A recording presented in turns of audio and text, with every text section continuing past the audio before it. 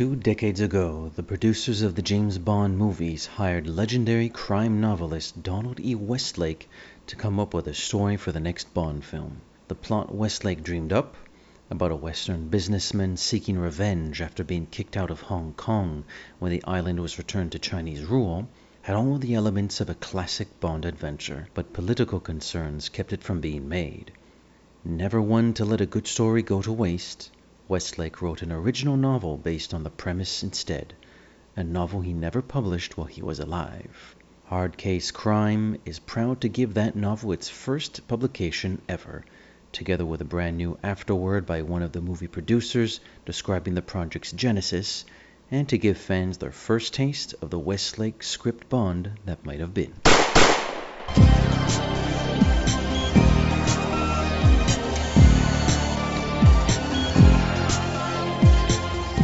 Hello there, listeners, and welcome back to the James Bond Complex, the podcast where we discuss, rejoice, and analyze in the James Bond frala in all its shapes and forms, from Fleming to films and everything in between. I'm one of you too. I like it. I like it when you do it with me, Matt. It just gets me so excited for these episodes. And my name's Edgar. I've given away your name. Spoilers. You're Matt. I'm Edgar. I'm Matt. Am I? I think you are. Don't tell me you're reading off-camera cue cards here to tell yourself that you're Matt here. So we have a special episode with us. We have an old friend of the show who's been on, we've had 2 conversations, but those conversations were split into multiple episodes. So I guess this would be like episode number 5 at this point. Phi Poggiali, MI6 confidential contributor, academic, scholar, gentleman, Bond fan. Phil, how are you doing? Welcome back. Thank you so much, Edgar. I'm glad to be back on the show with you and Matt to talk about a very special Bond-related book here. So Bond-related being the operative word. We'll get into those details, but maybe let's just break a little bit of the ice as we are wont to do. Do you have any Bond-related material on your mind before we start getting into the heart of the matter, Phil? No, not at the moment. Just I'm basically like everybody else, just waiting for No Time to Die to come out eventually. But it's I'm actually one of the people that believes that it will eventually go to streaming, just with the situation going on, obviously with COVID. But there's talk now that it's going to be, of course, pushed back to it's going to be pushed from November to sometime next year. So that might happen too. But other than that, there hasn't been, a whole lot on my mind about Bond. So, of course, I've been rewatching some of the old movies, and doing some reading and research. And as you are wont to do. Right. I mean, I've had I've been working from home for the past 4 months now. So we're just now really getting back into the building at work. So interesting. I've had plenty of time to read and watch movies, and nice. we were talking recently about 0 - 10, the Raymond Benson books. I read that and really enjoyed it. So. Yeah, well, the thing with No Time, it's funny, if we're going to talk No Time to Die yesterday, I think it's on our Instagram and Facebook page. We were at the cinema. We're recording this on a Saturday in early July, and the cinemas are open here, and we went to see an old movie there. They're playing the oldies but goodies because there's nothing else to play. And on the way, it was coming out of the room. I think it was after the movie. We took a picture, but it's like it's the April 2020. It's like, It'll be interesting to watch them try to reignite the excitement. I mean, for the fan base, for us, Bond geeks, I guess. New trailer, new pictures. They still put new pictures, but it's like, okay, I've seen that sequence before I know they're in the base and they have guns, and you see, oh, I see Safin with a gun, but I know where he is in the location. Is probably aiming the gun at Bond, and like eh, there's nothing new. It's just different angles of stuff we've seen before. It'll hurt the box office in the long run, for sure. They'll never make as much money as they would have if there was no pandemic. But at the same time, you need to release the picture. Yeah, people are afraid, and understandably so. So whatever, whenever we go back to this, I can't even say normalcy at this point, but I mean, it's going to take a while before people are just comfortable doing these things. So Absolutely. It did warm my heart to see some people at the movie theater yesterday, but because it's an activity and a culture that you as Matt and you as well, Phil, that I hold very near and dear to my heart. So that was fun, and I'd seen something the previous week too, another oldie but a goodie, and there were people in the room too, and there were people buying tickets for other movies, and that was nice to see. But we are, well, unless there was any other Bond related material you wanted to chit chat about. no, that was pretty much it. Yeah. For So, now. For now, yeah. Speaking of James Bond, gentlemen, where we will be talking about James Bond, but not really about James Bond at all this morning. Phil, you've been on a few shows already, and we're always happy to have you along. And a topic that's come up fairly regularly, or consistently anyways, on the previous episodes, was an author, a spy and crime fiction author by the name of Donald E. Westlake. He's come up in some very interesting conversations we've had in the past, some conversations that related to critical junctions in the history of the franchise, especially when Barbara and Michael took over after Cubby's passing. And it felt only natural to culminate, the Avengers Endgame version of those conversations could not be anything else other than the surprise novel that we got a few years ago. So I would call it Forever and a Death by Donald E. Westlake. So maybe, Phil, do you want to just reiterate some of the, like a succinct version of why we're talking? Well, I mean, not why we're talking. We're talking about the book because we like Bond and we like spy movies and we like novels and we like having you on the show. That's the obvious answer. But why we're talking about a book that exists that's called Forever and a Death, and it's written by Donald E. Westlake. Okay, yeah, sure. So Donald E. Westlake was an author who worked a lot in like the crime fiction kind of genre. He did write some mysteries also. He wrote under a variety of different names. He wrote in different tones. I mean, there are some books of his that are very funny. So he would write humorous heist thrillers with a character, a very popular series character, popular with his fans, Dortmunder, John Dortmunder. And they were usually set in New York City. And this is a professional criminal who plans heists brilliantly, but then everything seems to go wrong when the heist is carried out. So it's to a humorous degree. So probably, the first film adaptation of a Dortmunder book was The Hot Rock, the film with Robert Redford as Dortmunder and George Siegel as his partner Kelp. So he has fans who, I mean, a lot of the fans just know the Dortmunder books and are, love that character. And then he wrote other books under a different name, Richard Stark.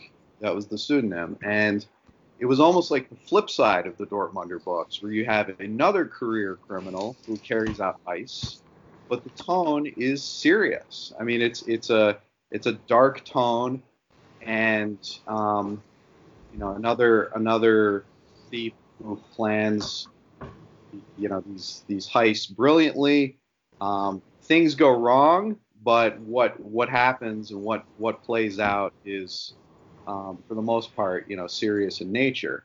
So that those books have, you know, different fans. Okay. Mm. And then there are people who like both kinds of books, like me. So Nice. he was he wrote under different names, and he also had many different kinds of approaches to fiction, so that were very interesting. He also, he wrote things with non-serious characters that are very interesting, that are experimental even. So anyway, so that's who he was. He passed away in 2008 on New Year's Eve, actually, and he was approached in the 90s.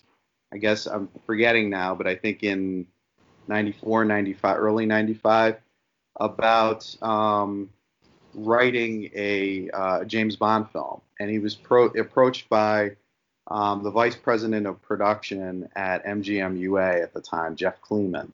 Okay, so in the book Forever and a Death, there is an afterword by Jeff Kleeman that explains why and how Kleeman got in touch with him and what happened.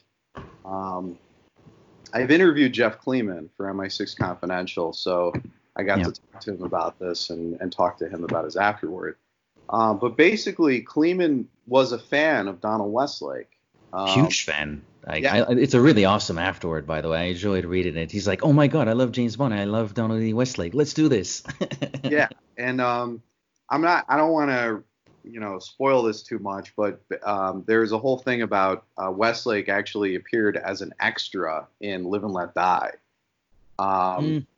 Because in one of the New York scenes, and the first Bond film that Kleeman saw in a theater was Live and Let Die. So he writes a little bit about that. Little did I know that I was watching an author who I would be a fan of, who I would later hire for the Bond series. So the thinking was that we're gonna try to restart the Bond films, because this was during that long 6-year hiatus after License to Kill, where there were lawsuits, and after that was all out of the way and they could start up again, they had to figure out where are we going to go with the series. Okay. So they also had a change of basically a change of leadership in MGM UA. Okay, so they had a new regime, and Jeff Kleeman was part of that new regime along with John Calley. And they were actually the ones who decided that they weren't going to use Timothy Dalton. So they basically they wanted to have they wanted to go into it fresh. And one of the ways that Kleeman, to my understanding, wanted to approach it was, let's bring in some interesting voices to write the scripts. And why not, since Broccoli and Saltzman had hired Roald Dahl, for example, to write You Only Live Twice, and Anthony Burgess was hired to write a draft of The Spy Who Loved Me. Kleeman's thinking was, why don't we try to bring in another interesting author to do a script? So he got in touch with Westlake in I think the spring of '95, and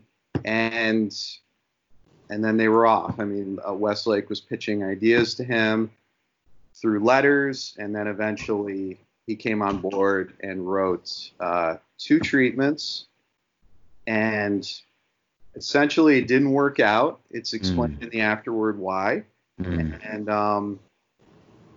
Westlake left and eventually developed that material that he wrote into a novel called Fall of the City, not originally, Forever and a Death, Fall of the City. So he wrote that in 97, 98. I know that he showed it to his editor in 98. And it never got published. Amazing. It never got published until whenever it was, 2017. So he basically and I'm not really clear on the reasons why, but he shelved it. And Jeff Kleeman didn't even know that he had written this. It's crazy. Yeah. So I know about a lot of this because, I mean, even before I read the afterword, because I went to the Westlake collection in the Howard Gottlieb Archival Center, which is at Boston University. Okay, so I went there in 2015 in like February, and I went there because I had heard or I'd learned that the Westlake Bond treatments were there, and I wanted to read them. So I went to the archive. I had them pull like 5 or 6 boxes because I'm a fan of his work, and I just wanted to see what else was in there. I wanted to see the unpublished stuff. So I go through the treatments, and then I notice this other folder in one of the other boxes that's labeled Fall of the City. And it has the Hong Kong research, like all the articles that he used, sticking out of the folder. So I'm like, I go, this is a novel, and this is probably based on the treatment. So I start flipping through the novel, and very quickly, I'm nodding my head, going, yeah, this is based on the treatment. So, and I'll talk about the scenes and the material that was used later.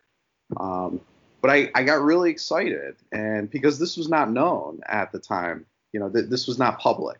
So I wrote an article on the treatments, and I mentioned the novel, and I got in touch with MI6 Confidential. They published it, and then I sent an email to Charles Ardai at Hard Case Crime, and I let him know about it, but it turns out he already knew. He said, I'm thinking of putting it out, but it would require a lot of editing.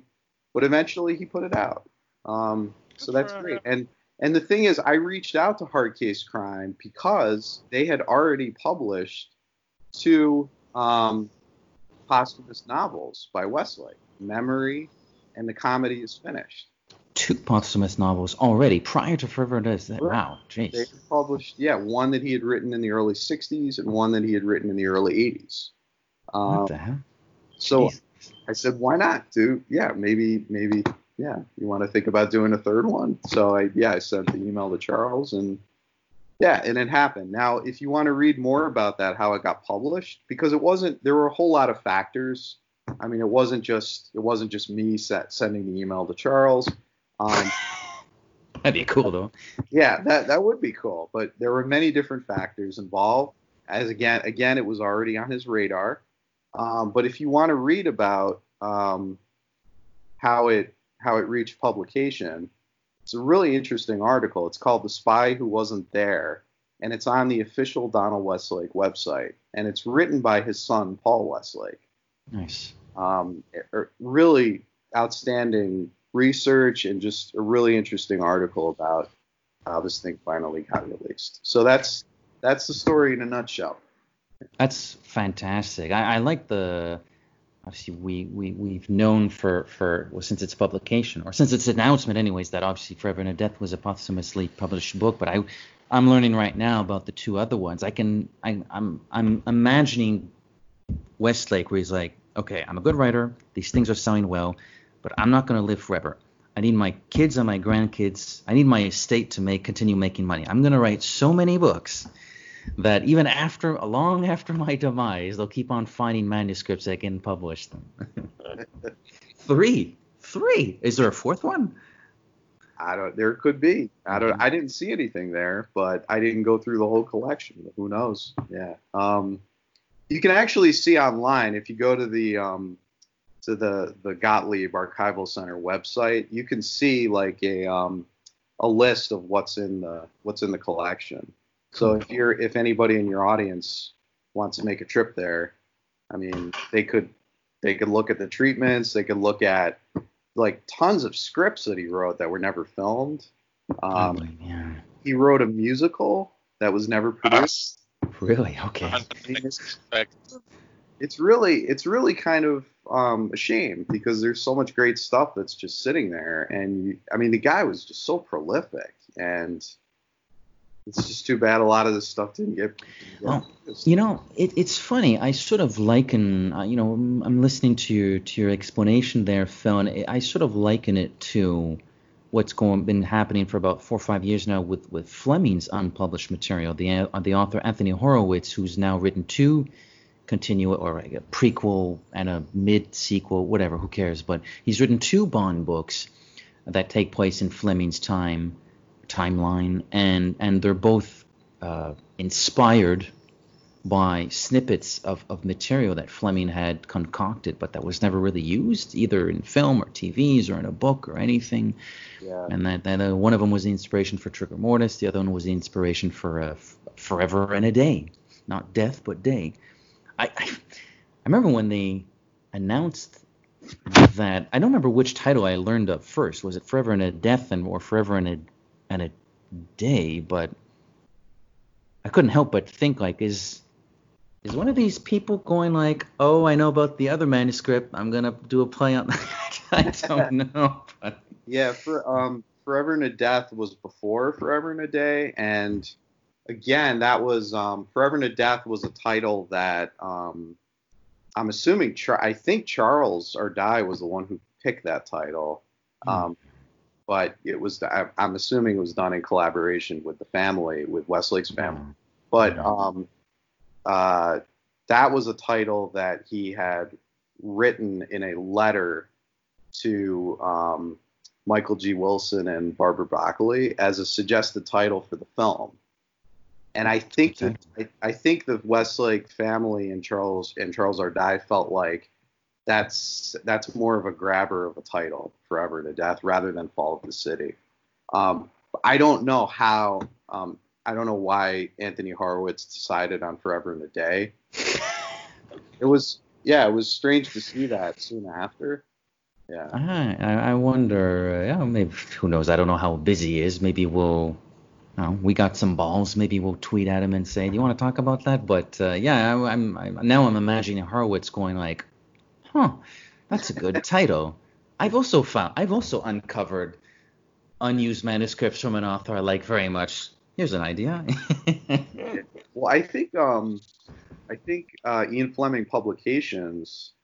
My understanding is that when they hired him to do the continuation novels, they basically gave him the treatments. They were like they were TV show treatments that Fleming. Yeah, that's what I heard. Yeah, and they gave them to him and said basically, you can incorporate these into your novels. And I read both of those books, and I thought he did a great job. I mean, I think both of those novels are strong, and I mean, it's funny. I really like the Murder. Is it the Murder on Wheels? Murder on Wheels, I think, is the Fleming story. I'd like to read the original story. And what I've heard is that the treatments were included in like the first edition of the book, which really, really hard to find. It'd probably go for a lot of money. But I thought they were pretty cool. He did a nice job. I'm hoping he writes more Bond continuation novels. So yeah, I agree. I like him quite a bit. But speaking of Forever and a Death, who wants to do the plot? Nobody? I guess I'll have to do it. sorry. Boy, that was an interesting discussion, description. Wasn't I great? So. Oh, I know, and thanks for that. And what's funny, we usually, you and me, Matt, we both have our copies of the book, and you usually have an audio copy as well, although there's no audio version of this book. This is a bit of a unique situation where I lent you the copy of the book that I didn't read. So thank you for this post-production plot synopsis. I'm going to let you guys talk. You read longhand. And I had I'm not a quick reader. I had to spend most of my day yesterday morning reading the book. I had a little over 100 pages to finish it, and it took me I woke up early and I finished around noon, and That's pretty good. Yeah. yeah, I'm not a quick reader, and honestly, I'm more. I consume most of my reading. I do audio. I'm not a. I tend to. I guess I must be a little bit ADHD, but I tend to remember better with the audio, with the narration. And I wish they had there was a audiobook version, because I'd love to hear like actors or actresses or do the Yeah. voices, the characters, because there's Mhm. a lot of dialogue within some characters, and love to hear what an actor could bring to a part, which makes me think I'd love to see this adapted as a movie, because like there are parts of the plot I actually really enjoyed, like the the weapon that the villain wants to use Mm. as to destroy Hong Kong. Thought it was kind of cool. Honestly, very Bondian, but I looked at it and it's actually a phenomenon that exists. I don't think they use it to do any demolition, but there's something called a Soliton wave that is like it's more created in a closed environment, but it looks like it's a self-generating wave that can be interesting. Sort of. Yeah, it's a cascading wave that's in the case of the novel, it's triggered by explosives, and it's used to destroy, an area of buildings that are built on unstable landfill. So it's an easy way of basically dropping all of the buildings all at once, and then eventually, everything basically turns to soup, and then it dries eventually, and then construction can come in and just build, On top of whatever, in this case, casinos and hotels, of course, yeah. So Yeah, because at the start of the book, spoilers, I actually did read it for once. At the start of the book, they're testing it on a small island off the coast of Australia, which is where sort of the entire, or almost the entire cast of characters sort of converges for the first time in the book. And it's an interesting concept when you have the George explaining, because you have Richard Curtis being our lead villain here, but his engineer George is the guy that's behind the Soliton, and it was really like I'm not an engineer, and I don't understand much about procedures like that. But the way it was being described, I could tell that certainly Westlake had studied, in the sense that he had done some research. I wasn't reading those paragraphs as the character of George was explaining how it's going to work and going like, oh, like Westlake is clearly just making this up on the fly. Like it's sort of like, oh, yeah, I guess that kind of makes sense. I guess that would work, There's enough details that I understand. It sounds plausible. yeah, and it's when he was doing the treatments, I mean, the Soliton plays basically the same role in that first treatment that he wrote. And he was, just based on the correspondence that I've seen, he was really enthusiastic about using it. And yeah, he had done the research. I think that they were really into the idea. But then when he did the second treatment, it's gone. It's basically Barbara Broccoli and Michael Wilson, to my understanding, wanted to use a nuclear device instead in the second treatment, which is, not as unique. I mean, it's been used in so many different movies. Yeah. And that was one of the reasons I believe that Westlake ended up leaving, because it just wasn't as interesting to him to have it come down to a nuclear device under Hong Kong. As a climax. Can you imagine a Bond book where a nuclear device is used to attack Hong Kong? How ridiculous would that be? Yeah. But yeah, that's really unfortunate to know that of all the people that could have axed the idea of the Soliton. How's that supposed to be said, by the way? Soliton? Solitan? Soliton? I think it's Soliton. Soliton? I think it's. I saw some YouTube channels talk about it, and it's Soliton. Soliton. But for all the people that could have nixed that idea, Barbara my lovely, dear, beautiful Barbara. That's disappointing. That's you.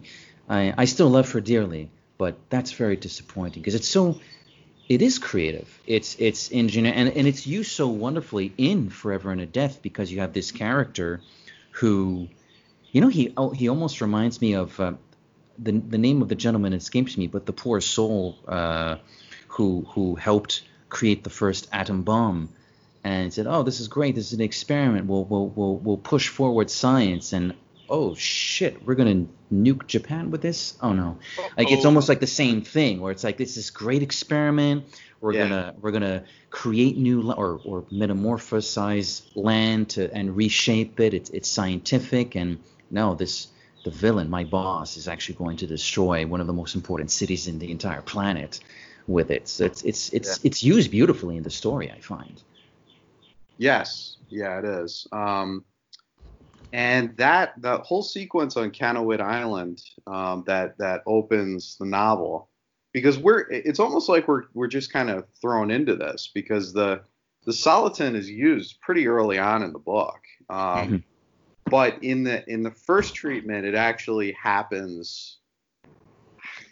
It's like maybe a quarter of the way through. I don't remember exactly, but Bond is, I believe it's in the same location roughly, and the villain,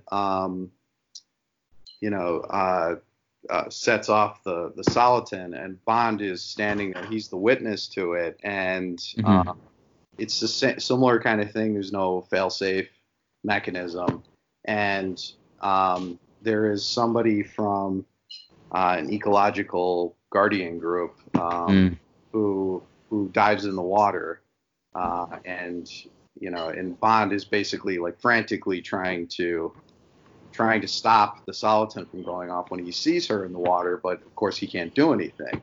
Well, in the treatment, the person who dives in is actually a Chinese secret agent who is working undercover in one of these environmental groups. The Wylin, so to speak. Right, exactly. So although the sequence on Canoid Island is, I mean, it's roughly it's very similar to what happens in the treatment. There is that important difference. Because in the novel, of course, Kim Balder is actually working for this organization and is not undercover. So. No, Planet Watch. I think it's called Planet Watch or Earth Watch. The name of the Planet Watch. Yeah. As somebody who loves Bond girls who are more like normal people, not super spy, I kind of like more the whatever that version of the character that you're describing. I don't think I would. I find her more fun, more charming because she's sort of naive early on, and she's really a true believer, but she doesn't know the Satan. She's in over her head, and I love that about her. That she's bruised and battered at the beginning, and by the end she's jumping and running, and it doesn't look like she's hurting anymore. But I liked that character in the book itself. Like the characters were, the most of them, even though they're replacement, like the character, because initially when this book was brought and we talked about doing it for the show, I was expecting, and we discussed this off mic, but I'm expecting James Brock, the British secret agent, to show up, and I'm like, where's our spy? And it's quite a lot, like almost a third of the book in, I'm like, there's no James Bond. It's going to be what's his Manville? George Manville is our James Bond, and then he starts killing people. I'm like, oh yeah, no, like James Bond. Yeah. There was I'll just mention a few things more about the research, and is somewhat related to what Matt was talking about. The correspondence that I saw and used for the article was essentially Westlake's letters to Eon. Okay, there were no letters coming from Eon. Okay, so basically I had to do research and write the article based on Westlake responding to them. Like you'd see in like a letter oh, so you don't like that idea? Okay, I'll take that out. Or you don't like that title? Okay, how about these titles? And Interesting. I forgot how many letters there are that he wrote in the collection, but like he wrote them a letter that's a character bio for the bad guy in the treatments, Gideon. It's this long bio, and it's fascinating. Hmm. And you can see his excitement about the project in that letter. But there also, and this was very helpful. I probably couldn't have written the article without this. There's a document in that collection where um, it's basically it's Michael Wilson um, stating who wrote what, who came up with Okay. All came up right. with the ideas, and it's basic, and it basically says, Westlake has the freedom to use these ideas, and he can use the soliton. If he wants to put that in a book, he can do that. Hmm. So when Right. you, Right. so Right. when you read my article and you're seeing, oh, Wilson came up with this idea, Westlake came up with that idea, it's because I had that document. Um, Hmm. so it's like, and when I saw that, I was like, wow, this is gold mine. I mean, this is so helpful. So so seeing that, I mean, it definitely. I mean, there were cool ideas that Westlake came up with that he was then free to use. So it's like, why not? If he put all this work into it, and he loves to write, and he was prolific, why not do a novel based on this stuff? Yeah. Absolutely. This is my first. Matt, is this your first Westlake book? It's certainly my first Westlake book. Yes, it is. It's my Uh, first book, actually. I've never read a book. I used to be illiterate. oh, No, it's my one of first us had to read mistake. this damn book. Somebody's got to come to this show prepared. But more seriously, given that under the prism that it was my first Westlake, I didn't quite know what to expect. Oh, okay, right. We're going to talk about the book that sort of, kind of, maybe, but not really became Tomorrow Never Dies. Um, Westlake is a really good writer. I liked it a lot, and I like going back a little bit to what you were saying, Matt, when you were describing the Kim Boulder, excuse me, character, was his characterizations are phenomenal. Um, I felt, with respect to George Manville, Kim Boulder, uh, Jerry Dietrich, who may or may not make it to the end, Luther, and especially Richard Curtis, who might be my favorite character in the book. I felt like we really went on character journeys with every one of those. Who are they at the start of the story? Who are they, and how they're thinking when the proverbial poop hits the fan? And who are they near the end of the book? I thought it was excellent. I'll be showering Westlake with a lot of praise because I think I'm on that high when you've just discovered something like, oh wow, this guy's really good at writing stories. Like, I'm sort of in that mode right now. I might pick up one of those Parker books or the Fifth or the Heist books, because I was really impressed by just his Even appreciation of characterization. I like that a lot. even like small character like Colin Bennett or uh, Morgan Pallifer. Bennett especially is somebody that throughout the story you see him like he's not saying at the beginning, but by the end he's like killing people and in grotesque ways, and he's getting off on it, and he's delusional, thinking that, oh yeah, I'm gonna work with that dude again. Just like you see him losing his brain. It's at the end that like they're able to make him snap out and say, yeah, the bums are there and there and there and there and there. It's so sort of because of him that they're able to disarm the plot. But I found his thought process and actions to be he's so nasty. Like at first I was disappointed because I like the henchman, and like I really like the henchman in that book. I like Pallifer. Pallifer was just Yeah.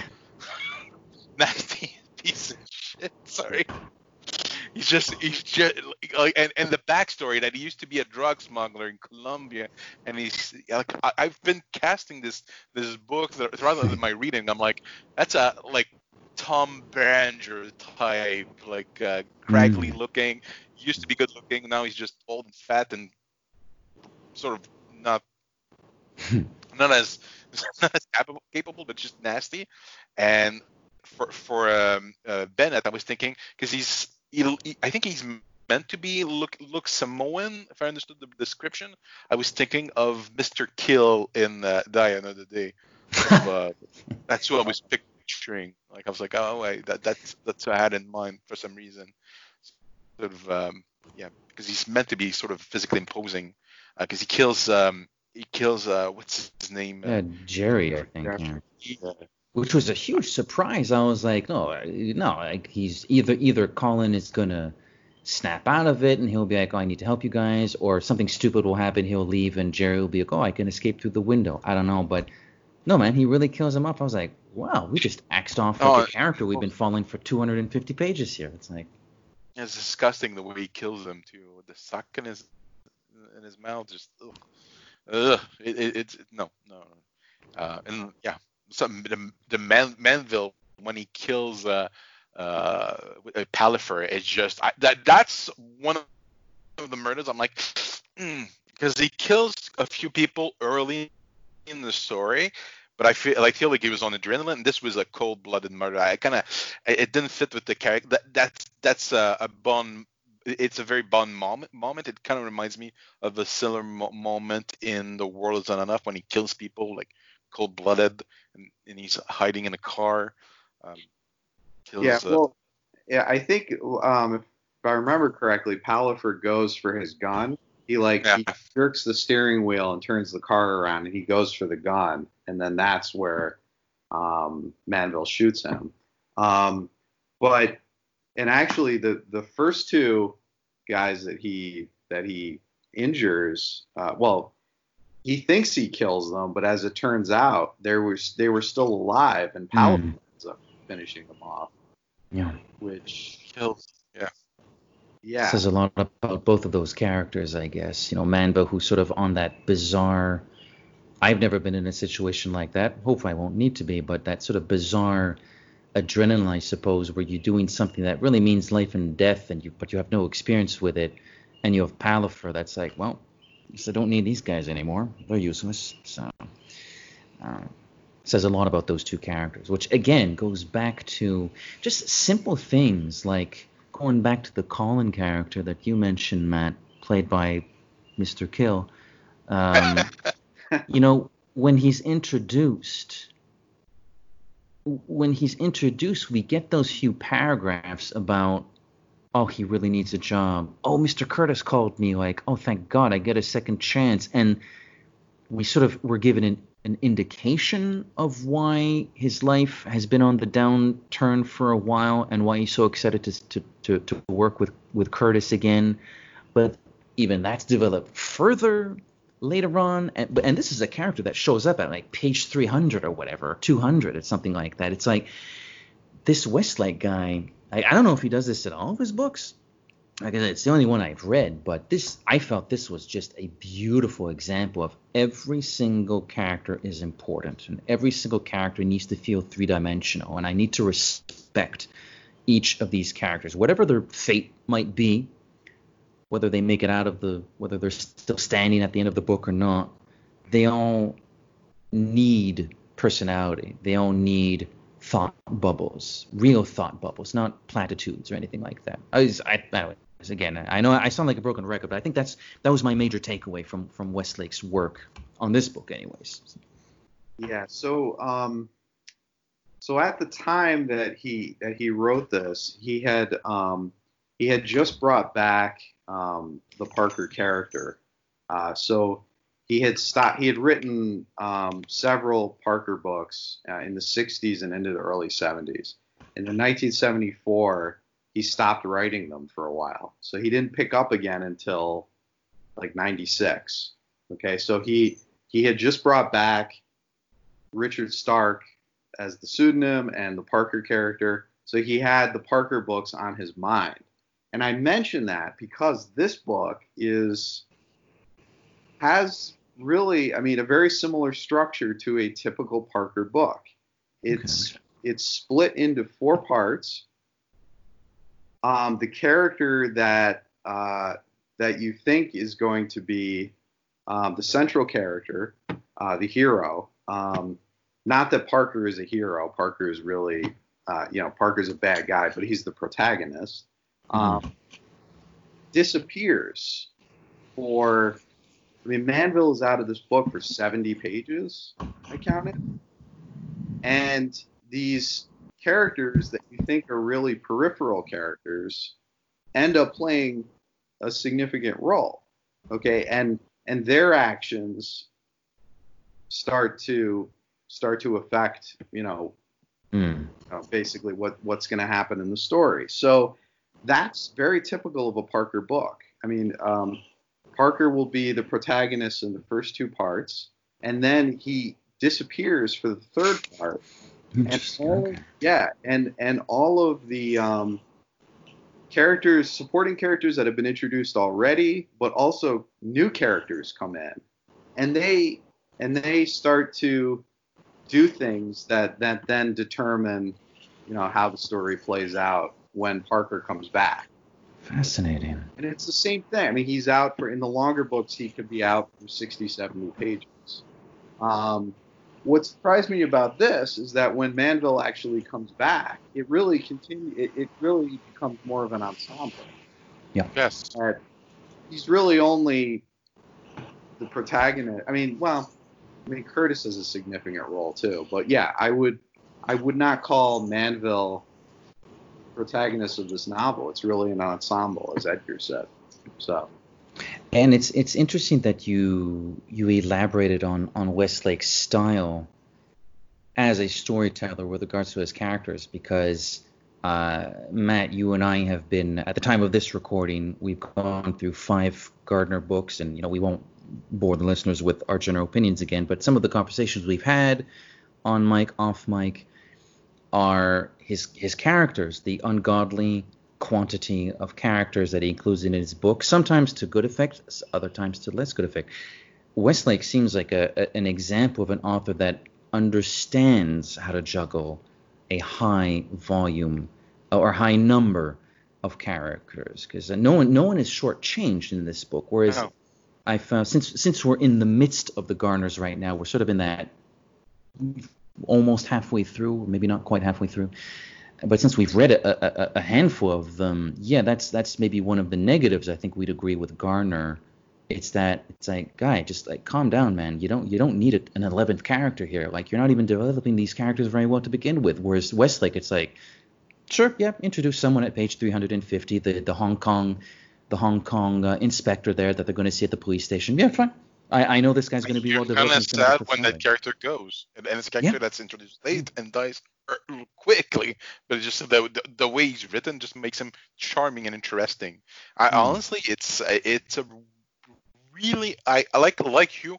I'm gonna pick up another Westlake for sure, because I actually like this one, and I feel like it might not be one of his best book, even though I liked it. I feel like it's probably not his best work, but the characterization, and it's a fun plot, to be honest. Like, I don't know if he writes these super villains that have like these weapons of mass destruction in his own books. It's very Bondian, but the heist aspect and the characterization, those were fun. Like, it was easy to read and fun to read. It's not a chore like sometimes a Gardner can be. And who are you? Okay, that's my favorite game. Who are you casting in this? I know, I like this game too. See, but when we play this game, I need a little bit of time to think about it. I don't know if I can do it on the fly. Like, I know we talked about it a little bit last night. I couldn't help it. I think Richard Curtis just behaves so much like Elliot Carver that I was seeing Jonathan Pryce, so that's like easy. That's an easy win right there. But as for everybody else, I don't. I'd have to give some thought into it. Unless you have some ideas right off the bat. Yeah, and I luckily I thought of this because I know you when we had a discussion earlier, you had mentioned about casting. I was thinking about people who would have been in a movie of this when it was written, so the late 90s. So I was trying to think of who was the right age and who was in films at that time. So Richard Curtis Brian Dennehy. I would have. Which one is that? Brian Dennehy. Dennehy is. The villain in the first Rambo. Yes. He's in Oh, first, okay. Interesting. At the time, he was getting a lot of great notices on Broadway for doing Death of a Salesman. Really good actor. I think he would have been perfect as Richard Curtis. Nice. And Interesting.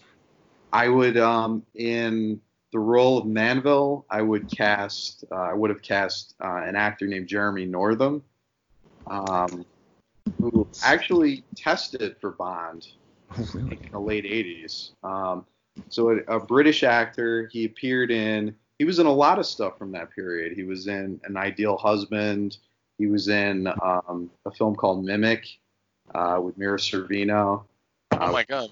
Yeah, he's the male lead in that. So and that's really the kind of role. I mean, that's a similar type of role in that he's not somebody who is like a man of action. He's a scientist. He's nerdy, and he has to basically learn and get the courage to be a hero. So if you see, I was thinking of Mimic as I was reading this in Northern. Yeah. All right. For Kim, I didn't really have a lot of ideas, but just because she was popular at the time, Cameron Diaz. Who else? Oh, Morgan Pallifer. Tom Berenger I could see, but you know who I thought would be perfect? Scott Glenn. Yeah. That's actually pretty good. I do like So that. in my mind, I was casting the movie as if it was made today, so I cast mostly modern actors. But yeah, Scott Glenn still could work even if they were making this movie today and it happened in 2020.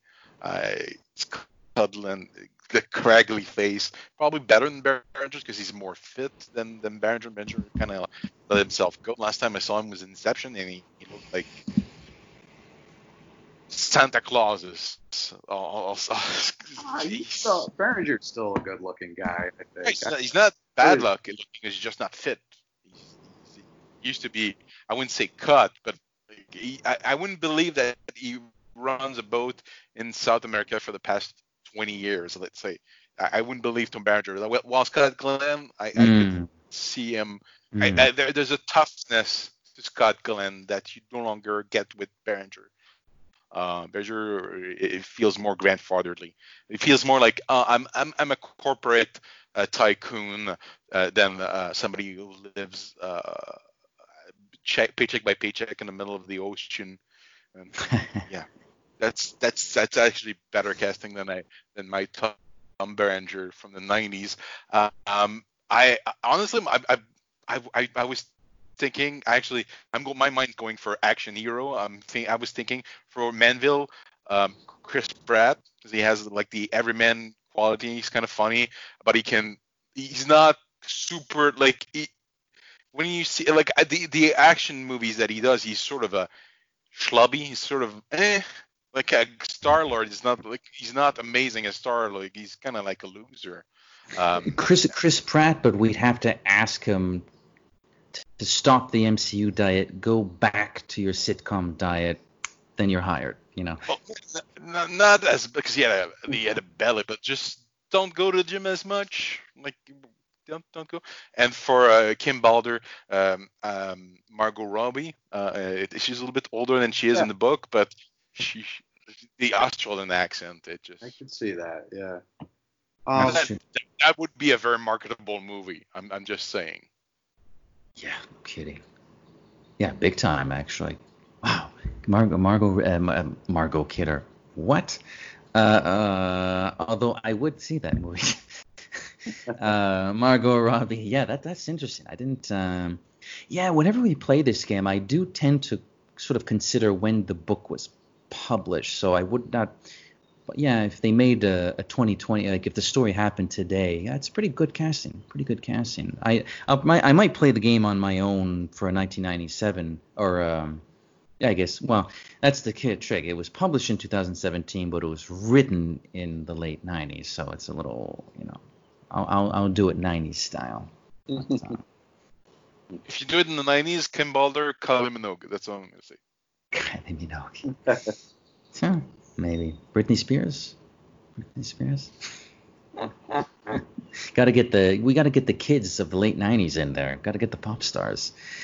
But another thing I noticed about the book was Westlake certainly, especially when we're in Australia and when we're in Hong Kong, is the detail into which he goes into describing the places and the streets. It almost like there was no Google Maps back in the day, which probably made that type of research a lot more difficult.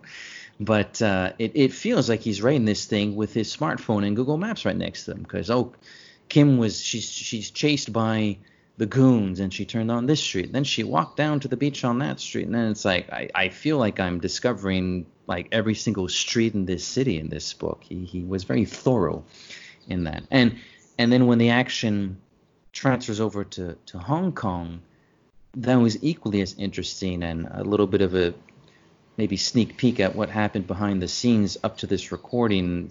We've sort of dabbled a little bit in 0-10, because 0-10 is related to Forever and a Death in many respects. And I read 0-10 after I finished Forever and a Death, because Forever and a Death is the main topic here. But like the same street names were appearing. Like, George Manville was on that street too.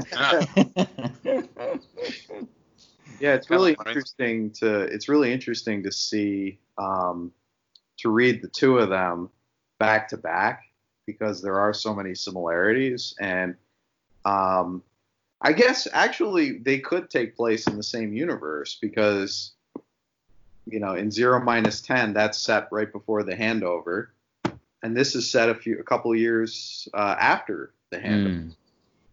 So I mean, you could theoretically imagine two of these plots. That's I like doing disgruntled businessmen. Hong Kong is the new New York. We're insofar as, well, that's the city everybody wants to destroy all of a sudden.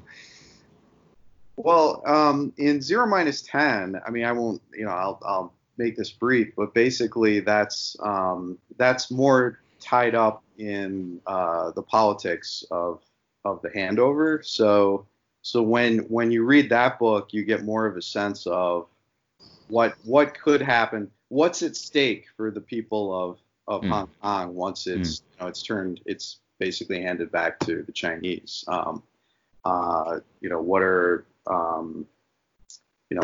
What could happen, and what is the feeling in the air. So and the villain in that is a British businessman who's had he's insane, but as we find out during the book, but he's had this business that's gone through generations in his family. So he's getting, in his mind, he's getting revenge on the Chinese because they're taking away a business that's tied to his family. It's weird because it reminds me of 0-10 reminds me of like one of the James Clavell books, particularly Noble House. Okay. Which was I don't know if you're familiar with that, but I'm afraid not. That was made into a miniseries with Pierce Brosnan in 1988 or 89, and it was updated because I think the book is set in the early 60s. They updated it to when it was made. So even in 88, 89, people were nervous about the handover, and it factors into the story and the dialogue.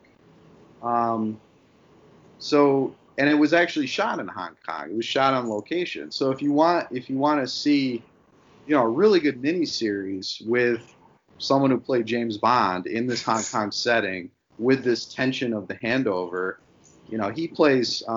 Brosnan actually plays a businessman who has had, who's running a business that's basically, it's another thing where it's been in his family for generations. So, I highly recommend that. That's nice. really I just Googled it. Yeah, interesting. Small world, huh?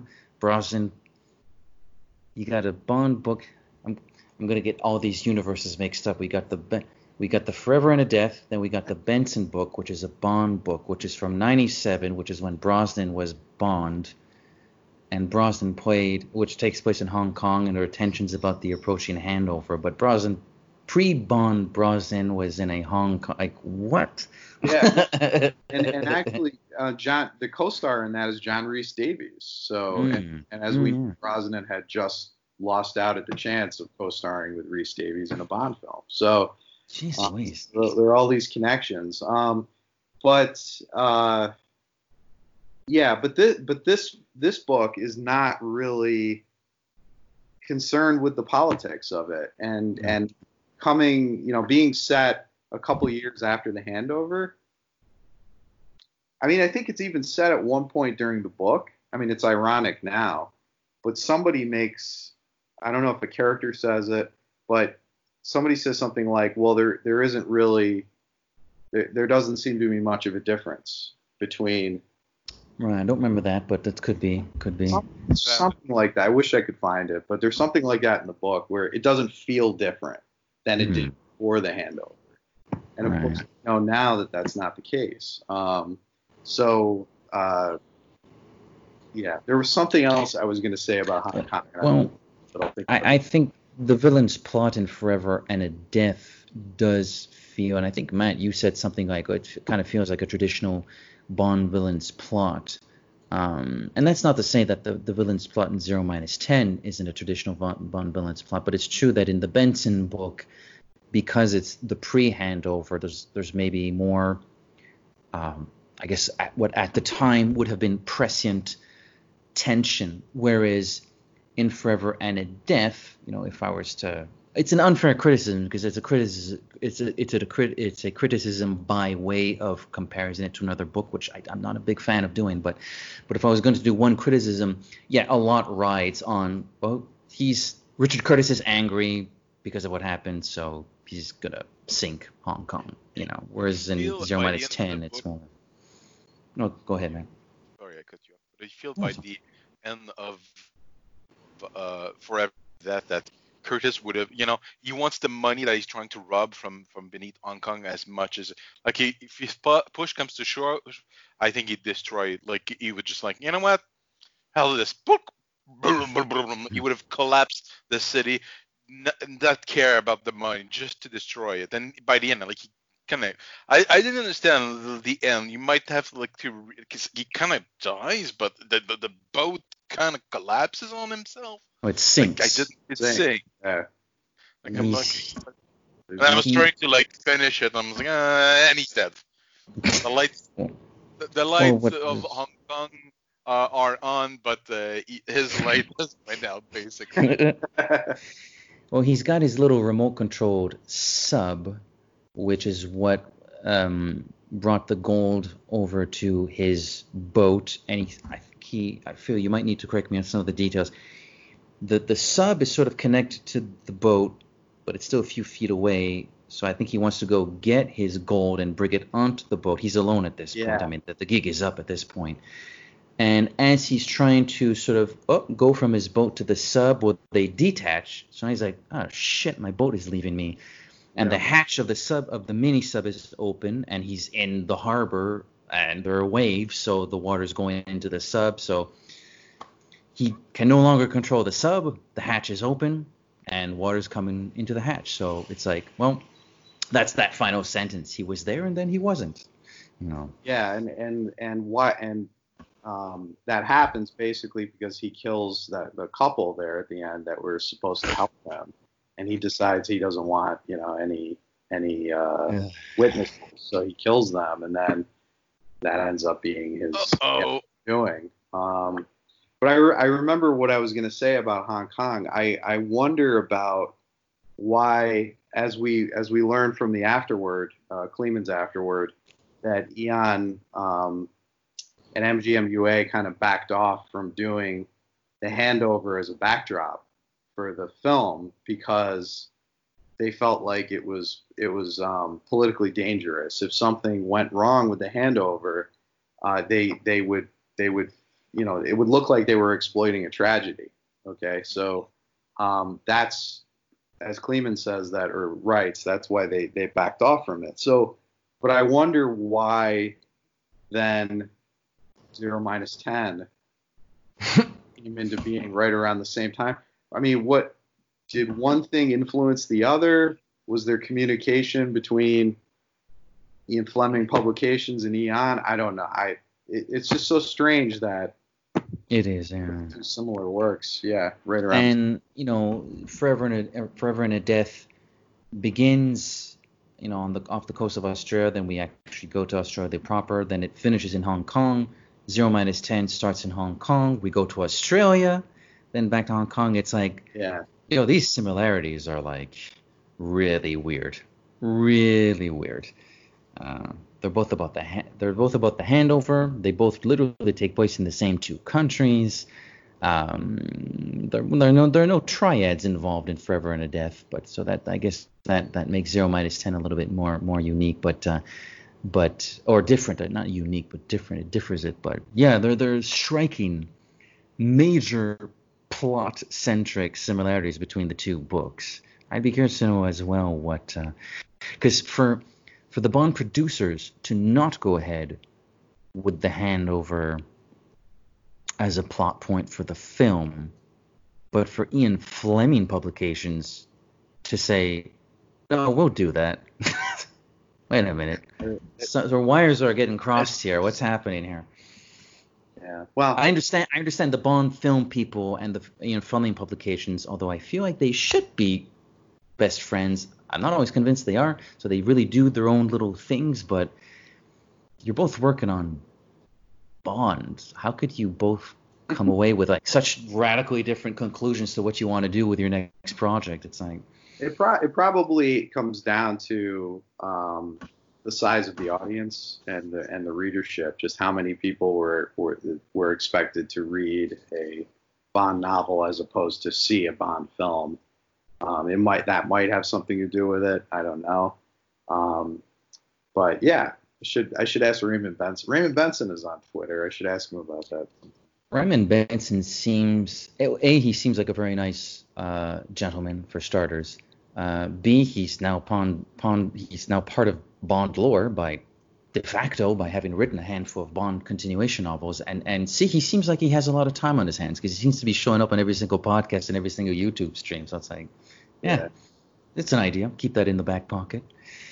Well, I wanted to mention, just going back to Morgan Pallifer, who's my favorite character in the book. I really like. Westlake was like a master of similes, and he always, in his books, he'll always break out a couple of just really unforgettable, sometimes hilarious similes, and this is one of my favorites. The way he describes Morgan Pallifer's voice. He had a raspy, scaly voice, like the whispery sound of a lizard moving on a stone wall. That's very evocative. Probably Very evocative. Favorite line in the book. It tells you there's a lot of wear and tear on this individual, a lot of wear and tear, and that he's sneaky as well. To be compared to a lizard, he's very sneaky, and it's good. I do like the Morgan Pallifer character, although he doesn't, he's one of those characters that we sort of axe about at the halfway point. I think my favorite probably is Richard Curtis, if I have to pick one, just because it fascinated me to follow this character who's the villain, who has a completely insane plot, worthy of a Bond villain, and yet we go into his mind so often and very regularly. What's going on is like, oh crap, another problem that I have to figure out. How am I going to get myself out of this one? Like, there was a lot of that happening in the book, which you don't, even in the Fleming stories. I don't remember a Fleming villain where we went into their head and that's what they were thinking, like, oh shit, another problem. I have to bullshit my way out of this one too. Yeah. It's a very different way of making a very nasty piece of work human in that sense. We're not sympathizing with him necessarily because he's a madman, but human in the sense that he has a problem. He has this end game he wants to reach. George Manville and Kim and the gang, okay, they've now effed up my plans again. I need to think of something new. Who can I call? I'll call this guy. He hasn't worked for me in a decade, but I'm sure we'll shake on it. I really like the how perversely normal Richard Curtis felt, despite the fact that his endgame was total preposterousness. Yeah, I mean, he basically he's we know that he's insane at the beginning of the book, but I mean, he's this kind of guy who just doesn't want to get his hands dirty, and then he's basically going to have others do his dirty work for him. So he'll manipulate Colin Bennett into doing these terrible things. So you have characters who are you have characters that, like Colin Bennett, that have made these terrible mistakes, who then become like increasingly immoral, who become like murderers as the book goes along. Then you have people who are naive and inexperienced, but basically good-natured, and they become heroes by the end, like Kim and like Manville. So you have everybody like seems to have an arc, or most of the characters have an interesting kind of character arc. So and that's another thing that you see in the Parker books. It's especially in a section where Parker kind of disappears and you meet these other characters. It's a guessing game as to who is going to be able to stand up under the pressure. Who's going to crack? I mean, we have Captain John ends up killing himself because he can't deal with the guilt, and it's you will see that in the Parker books, and sometimes it's completely unexpected as to who lives and who dies. I mean, Jerry getting killed in this book is a big surprise, and sorry I just gave it away if you haven't read the book. But it's gonna be it's in the blood description. You'll see that in the Parker books. Yeah. So anyway, read the Parker books. I have to mention that again. There's no question. Well, I mean, I think I mentioned this earlier too, but there's no question that having read Forever and a Death strongly encourages me to explore Westlake's prior work, and the only reason I know of the Parker character, and this is another off mic conversation we had, is because of the Parker film with Jason Statham, which I sort of moderately enjoyed, but I'm going to go into my first Parker book like trying to forget about that movie, which I feel is probably what I should be doing. Sort of like seeing Moonraker and say, oh, cool, I want to read the Fleming Moonraker. Get ready. Well, yeah, Parker's that movie is actually based on one of the later. It was one of the '90s Parker books, Flashfire. If you watch Payback or Point Blank's the original version with Lee Marvin, but that film and Payback with Mel Gibson, those are based on the first Parker book. Nice. So, and if you watch the Payback director's cut, that's probably the closest that you're going to see to that novel. The Hunter is the name of the novel. So that's like where his whole story starts. Yeah, I mean, and you definitely have to read them in order too. Okay, interesting. Yeah, because there's definitely characters from early books reappear. All right, gotcha. Okay. There are situations in one book that will cause problems in a later book. So. He was the pre-MCU author. He was like, right. Everything's gonna make sense by the last book. Everything is connected. Interesting. Is there anything else about Forever and a Death specifically that we have on our minds? I mean, I think we all three of us seem to enjoy it tremendously. Phil, you're obviously a student. You're a Westlake student. You may have converted a couple of us right here. I'm certainly licking my chops at maybe some of those Parker books and the heist. Remember what the name of the heist character again? Rotunder? Not Rotunder. No, John Dortmunder. Dortmunder. Rotunder. Oops. Oopsie. But no, I'm definitely game to be reading. I have a few books stacking up here. I'm not saying I'm going to crack one open later today, but it's on the list at least. It's on the list. Well, those early ones are so short. They're like 150 pages. Oh, love it. You can read like 2 a week, maybe even 3 a week. Nice. Oh boy. Cool. I'll see. I'll maybe snoop around Amazon or something like that for those. Opening thoughts. Oh wait, I was just about to say something so important. Who dared interrupt us here? M. White, man. The other day it was Boris, then Silva showed up. It's back to M. White. I really like my thallium tablets. And you have people everywhere. I hope if he's been sucking on that thallium long enough, maybe he'll stop interrupting our podcasts one of these days. But then again, if he's already told Boris and Silva, if he's already trained them, we might be in trouble for the next little while.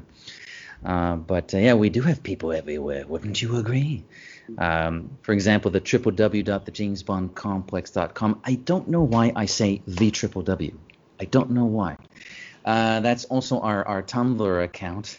We're on Twitter at the Bond Complex. We're on Instagram. Search for at the James Bond Complex. Search for us on YouTube. You can subscribe to our channel and tickle us with the thumbs up button. We're hosted by Anchor.fm. We thank them very much for helping us out with that stuff. And you can listen to us on Google Podcasts and, of course, Apple Podcasts. Search for the James Bond Complex, subscribe, write a review, and leave us a 5-star glowing golden gun review. Otherwise, who knows? We might know some Morgan Palifers of this world, some Colin Bennett's of this world. We don't like bad reviews. We don't like bad reviews. don't. We can be Richard Curtis. I'm on Instagram at at Edgar Chaput SOS. That's right. I'm on Instagram at MatteauClaire007. Phil, first of all, thank you very much for joining us again for a lovely conversation. Another Westlakian conversation, but where can you be found online, and maybe what's on tap for you? I'm at Phil Podge at Paperback Film, so PHILPOG at Paperback Film, and at the moment, not much, but I hope to get back to writing soon once things calm down at work. So do we.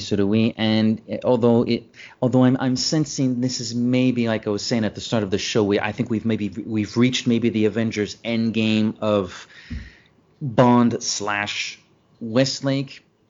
We'll find an excuse to bring you back. We'll find an excuse. Thank you. That's always fun. Always a pleasure. All right. So once again, as we say in French, merci, toujours un plaisir, et à la prochaine. Au revoir.